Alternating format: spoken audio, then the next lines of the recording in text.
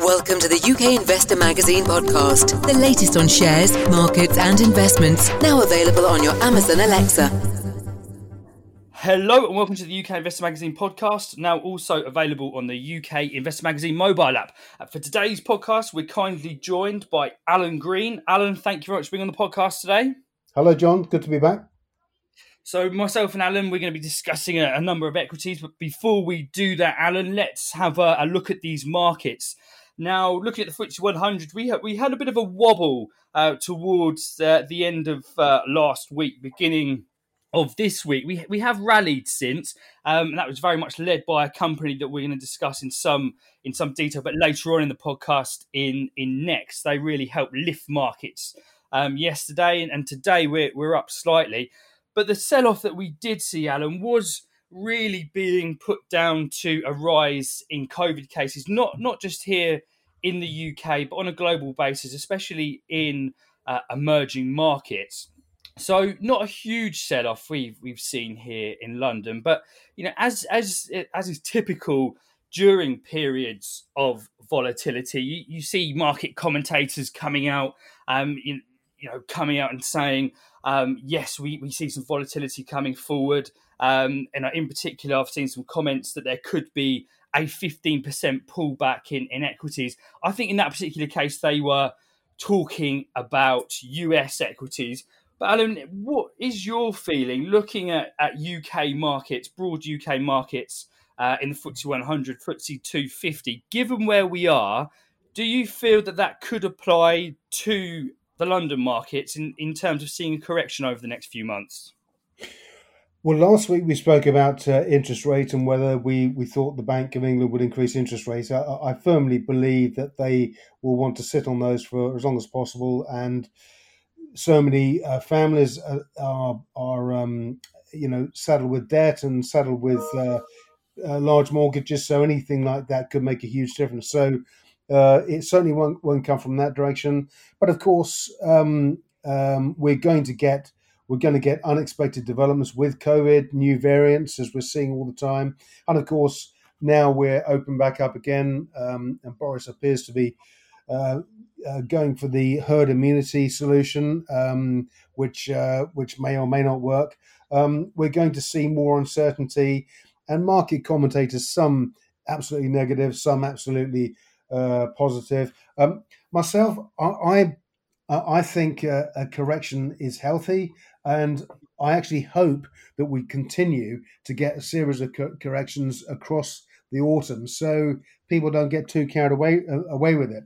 But from this, opportunities will emerge, and I know I keep on harping on about this, but it's an absolutely indisputable fact that as the government spending continues, and I'm not just talking about the UK government, governments around the world are spending more on furlough schemes, on buying assets to keep the stock markets and markets overall stable, and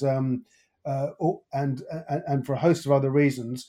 All that's doing is bringing more money into the system, so it's effectively devaluing the value of your dollar or your pound or your euro or whatever.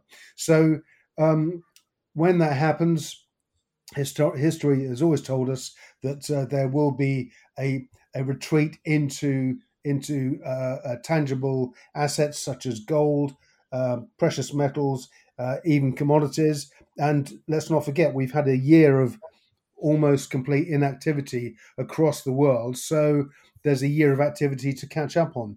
We're seeing a very strong iron ore price at the moment, and lots of developments from exporters of iron ore and mining companies developing iron ore assets to ensure that they can meet demand. So this is going to continue, and I think longer term, we've spoken about the commodity super cycle. I do believe that the activities of governments around the world, the constant spending, the consequential devaluation of fiscal currencies will create further value in the commodity markets going forward. And I think that's where the opportunities will be, particularly as in quarter two this year, we've seen quite a retreat in metals prices, and also in the prices of some of the mid to small cap mining stocks. So, I mean, commodities obviously a sector will benefit from the inflation trade, as we discussed on previous podcasts. But when we're looking at opportunities in any sell-off, I mean, do you think that investors should be looking for those opportunities that they may have typically been looking for prior to the pandemic?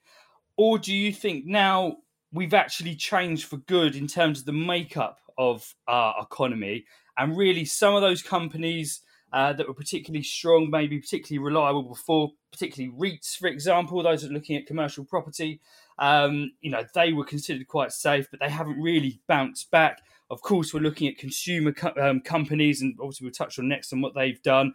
And of course, some of these COVID stocks here listed in London, there's not a huge amount of them as when you compare to the United States, but the likes of Just Eat and Ocado, for example, big beneficiaries of the pandemic.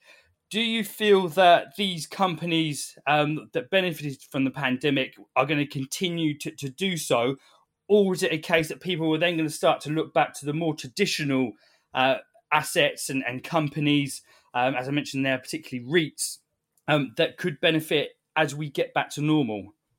Yeah, I think there's a combination of factors in there. Of course, a lot of companies during COVID, ironically, have strengthened their hand in their particular field. I mean, companies like Ocado, distribution, food, grocery distributors have benefited from online.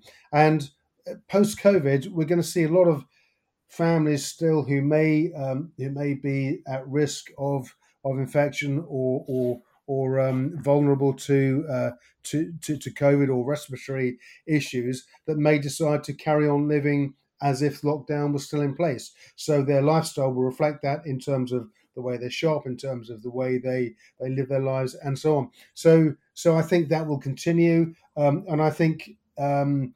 As I said, companies like Ocado, they've seen revenues increase, and that's strengthened their hand. It's given them a greater war chest to go on and make further acquisitions. And I think we're going to see, as we go forward, some merger and acquisition activity. Of course, Morrisons were bought out recently, and we're going to see wholesale changes. But nonetheless, we need to eat, so that's a factor. And companies like Next that we're going to talk about in a minute. That they've seen a really strong resurgence. So a lot of retailers that historically were all about the high street have evolved into online very efficiently, and are now selling the majority of their offerings online, which is great. In regard to property, I know living here on the South Coast, we've seen a huge surge of people moving out of the city and coming down to the coast and buying properties here, which has had the net effect of A, boosting house prices, and B, boosting the profits of the agents locally, some of which are, of course, in national chains and are owned by national chains that are listed on the markets. So that's another benefit. But of course, all of the commercial property that maybe is seemingly at risk at the moment, I'm sure we'll see a return to the city, and people just getting used to living with the bug going forward. Some things will change completely, of course, but there is an opportunity there. As and when commercial property will make that recovery is harder to call. So you mentioned there Next, and that's a company that we're going to discuss now. Now, very strong trading update from them yesterday. They did actually bring it forward by 2 weeks. I think they were so excited about the results that they had in there. So quite a significant uptick in shares. As I said, it helped lift the FTSE 100 yesterday.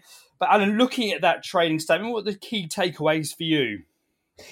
It's ironic, isn't it? I actually I went to Next at the weekend. I decided the first pairs of shorts I have for the summer worn out. Bought some more. One was too big, so we sent it back and ordered a new pair online. And the company came to pick it up the following day, took the old one back. So a very efficient infrastructure. But the numbers are fantastic. Yeah, I mean, full sales in the 11 weeks up nearly up 18.5% versus 2 years ago. And full price sales guidance for the whole year is increased from 3% to 6%, and it's also paid 29 million of business rates relief back to the government. Full year pre-tax profits are up by 30 million to 750 million at the top of guidance, and full year surplus cash expected to sit at around 240 million, which they're going to distribute in cash to shareholders through a special dividend. And of course, Next has long been the darling of the stock market. Lord Wolfson obviously has been at the helm for since 2001, so well over 20 years now. How long he'll stay in charge, who knows? But goodness me, he's doing a great job. Company's now worth 10.6 billion, but it shows no signs of slowing down. I mean, we're just seeing shares now more or less at year highs. £84, if that was the year high. They're now trading just over £80. Would you buy them at this level? Yes, I think you would, because they just have a model. They have a marketing mix, a mix of products which are eternally popular. They don't have the legacy issues of property that some others have, and of course this is one of the key attractions of the stock, in that it's got such a strong online offering, and it's building its sales through those channels so effectively. And I think in that way it has really benefited from COVID. So going forward, I think Next is it remains a buy, and I'm sure a lot of funds holding the stock will be encouraged by the news and will be topping up also. So obviously very good set of numbers there, but what would you say to the view, Alan, that this strong set of figures is really the results of pent-up demand? Obviously people have been saving money, stuck at home. Of course now they're starting to go out again, like yourself, realised, okay, I need to start going out and I need some new shorts, and they're going out and then they're spending some of their savings that they've accumulated through the pandemic. And that's obviously led to a big boost to Next sales. What's the case, do you think, for this to be continued, through the rest of the year into early next year? And could this sort of taper off as people start to look at inflation and their sort of spending habits and things becoming more expensive, and maybe not spending as much on clothes? Well, I think Next has got a formula which works come rain or shine, and I think that's what's attracted so many institutions and companies to the stock. And of course, let's not forget, April last year we were at multi-year lows, 5-year lows. Shares were just under £40, 33. Well, in fact, not on, just under £33 a share on the 3rd of April. So if you bought the shares then, you'd be close to a triple bagger. But I think if you look at the performance of the stock prior to COVID, everything fell off a cliff last March, April, as we know. But the company has continued to deliver a strong performance year in, year out. And is there scope for future growth? Yes, I think there is, because as a result of the pandemic, some retailers won't have been able to evolve. So they will either go into liquidation or their stock will be bought out. So the stronger players in the sector will actually gain market share as a result of that. So it's going to continue to evolve, but Next has certainly been evergreen from a stock market standpoint, and also from a buyer standpoint. They're hugely popular. They just have the right formula in terms of their style and everything else that certainly the British public like, and long may it continue.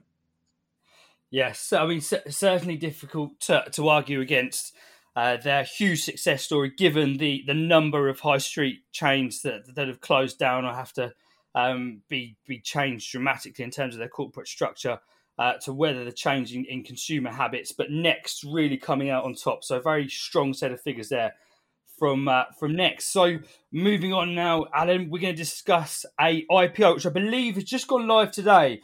Ticker ZEW Zenova. I believe it IPO this morning at 19 pence, currently trading around 23. It's a very strong result there on the morning there for Zenova investors in their IPO. But what's happening there in terms of the company, Alan? Obviously, one that a lot of people wouldn't have heard of. So what do they do, and what are their main products, and what are they sort of setting out to do over the next 12 months?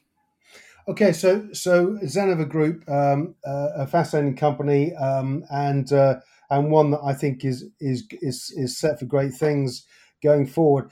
We've been working with the group for the past few weeks, and will continue to do so. And people who follow our Twitter handles, both at Novus Comms, at Brand UK, and my own Twitter handle, will have seen some videos that we've published across the network of the fire-resistant paints that Zenova have developed. So the company has a series of paints and innovative paints and coverings that, when they're applied, basically prevent and delay the onset of fire. And the videos manifestly demonstrate just how effective the paints are. There's a video of a tin can that we used that a burner was used on.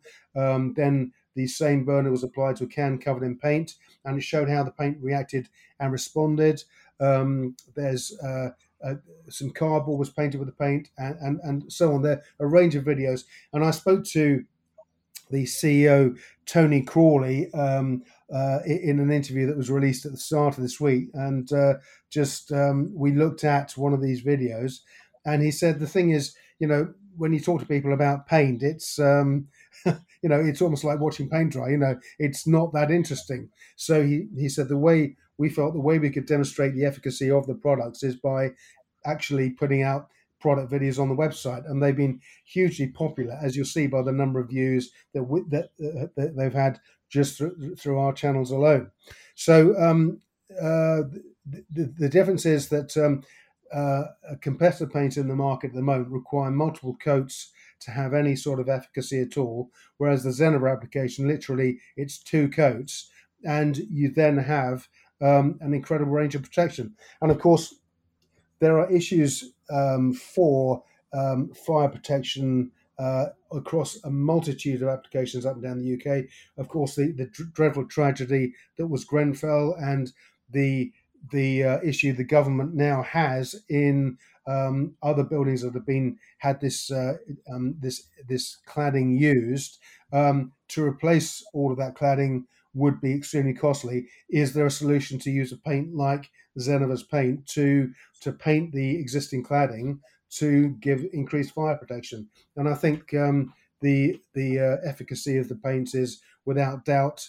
And of course, we'll see and hear more about this sort of thing as we go forward. But it's a range of that. There are other applications too. I mean, we've talked about, of course, in African countries where there's a desperate need for housing in some of the impoverished areas. There are plenty of MTC containers that could be used for this, but of course the containers are made from steel. They're way too hot. If they're painted with this sort of paint, then of course it will prevent heat from getting through. So you could then effectively have somewhere for a family to live. And there's just a multitude of applications here. So for Zenova, it's very exciting. This morning, when they came to market, they raised gross proceeds of $4.5 million, giving the company a capitalization of 17.7 million, coming onto the market at 19p. As we speak, shares are already up at 23.5p, so a very strong start. But I think an incredibly exciting company to watch. And the company's slogan is "Saving through Innovation," and I think I'd urge people wanting to look at the company to go and look at the website zenovagroup.com. you can watch the videos there and also find out about the paints and wall coverings and, of course, the team that are behind it. The EPIC code, of course, is ZED. So, Alan, what does this look like for Zenova in terms of their growth plans going forward? Do they have any particular markets that they're going to be focusing on? Markets they're operating at the moment. Do they have any new markets that they're going to be entering? Is it Europe, United States, Asia, Africa? What does that sort of look like? And is there sort of any variations to their product that they could do and sort of innovate with going forward that will give them an additional revenue stream, do you feel?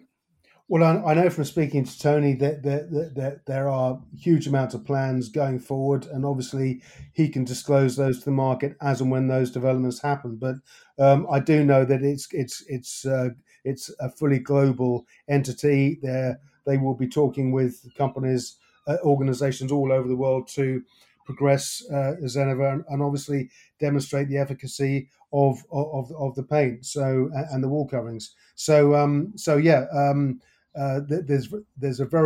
There's a sales team working hard and speaking with organisations around the world now, and I'm sure in the coming weeks we're going to be hearing more from Tony about that. Fantastic. I'm sure we'll be updating the podcast on that as we hear more from that. But a very good day on their first day of trading there for Zenova. So we're going to finish off now, Alan, with a company that I've been looking at over the last couple of days, particularly interesting in what they've been doing. There's two things I like with this company. First of all, they're operating in Africa, which for me is a particularly exciting area to be operating, given the growth potential there.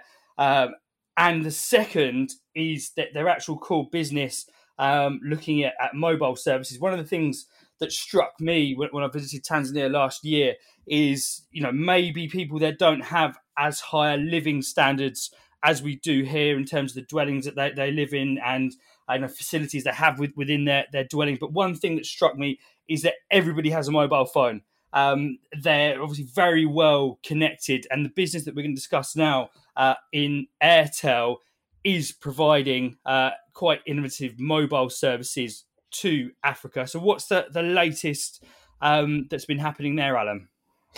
Well, ironically, John, Trevor Coote at TS Capital put me onto this company in the middle of last year, and the shares were then trading at about at around 50p.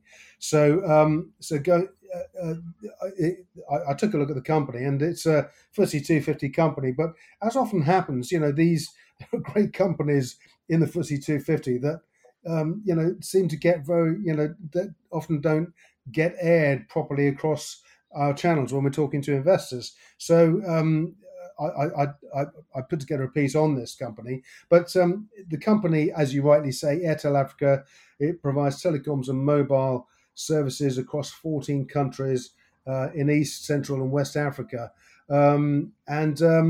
it's had a very strong run this year. Indeed,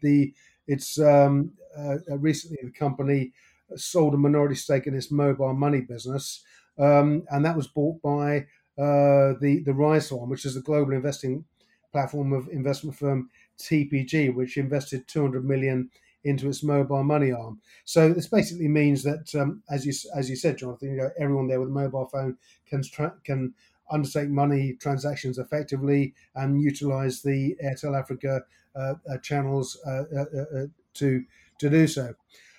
So going forward through the year, the company announced a very strong set of results in May. Really strong full year numbers, underlying earnings of 1.8 billion, up 18%, and operating profits increased 24% to 1.1 billion, and that of course is on revenues up 14% to 3.9 billion dollars. And this is these are all numbers with a company with a market cap of just on 3 billion. So there's very little premium in the valuation of the company at the moment, in my opinion, to reflect any growth potential. And this is a company that has grown rapidly through the year. It's announced in June it's sold its Tanzania tower portfolio to a joint venture, owned by SBO Communications and Paradigm, and along with the investment from TPG, certainly the infrastructure and the growth potential of the company seems to be accelerating. So, looking at the shares have traded as high as 96p on the year, currently sitting at just over 83p. Been as low, as I say, as 53p on the year. But the attraction, of course, here is that the company pays out a dividend of 3.4%, and for a FTSE 250 company, that's a decent sized dividend. I think we're set for more and more growth as the year goes by. There's also a new incumbent CEO coming in as well, who will have his own ideas as to how to drive the company harder. And I think this is a great addition to your portfolio because it'll pay a dividend, and I think there's some very strong capital growth potential on offer. So, Alan, you obviously mentioned there the valuation, and looking at the forward earnings here, you're looking at about 11.5 times earnings, which is very conservative given the wider market. I mean, what do you think is holding this company back? Do you think it's simply a case that it's just not being appreciated enough by investors at the moment? Well, I think there's often companies operating in Africa do tend to trade at a discount simply because some of the incumbent regimes in Africa are let's just say they provide some uncertainty, I think, to investors, and it's not perceived as safe an environment to operate in. But I think with mobile channels like this, it's the earnings are fairly well.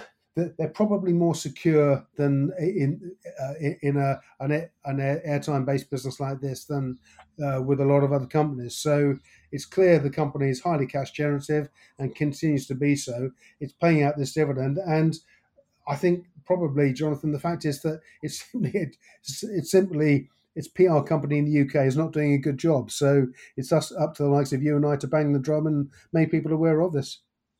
Yeah, I mean, I'm just looking here. I know that the figures there. I mean, it's trading about 1 times revenue. Yeah, and for a company operating in a growth market in Africa, that does jump out at me as being fairly out of line with other companies. I mean, if you just think back to obviously completely different companies and operating in different markets, but some of these tech stocks, sort of 5-10 years ago, you're looking at those companies sort of trading 7 to 10 times their revenue at that point as they were growing. So with the company trading roughly 1 times earnings, 1 times revenue, that does jump out at me as something that's certainly worth looking at.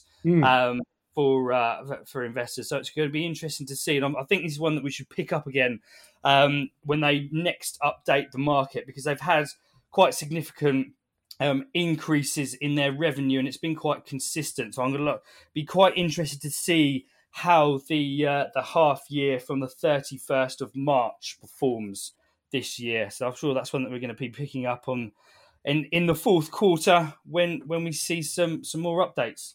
Yes, indeed. From them. Yeah.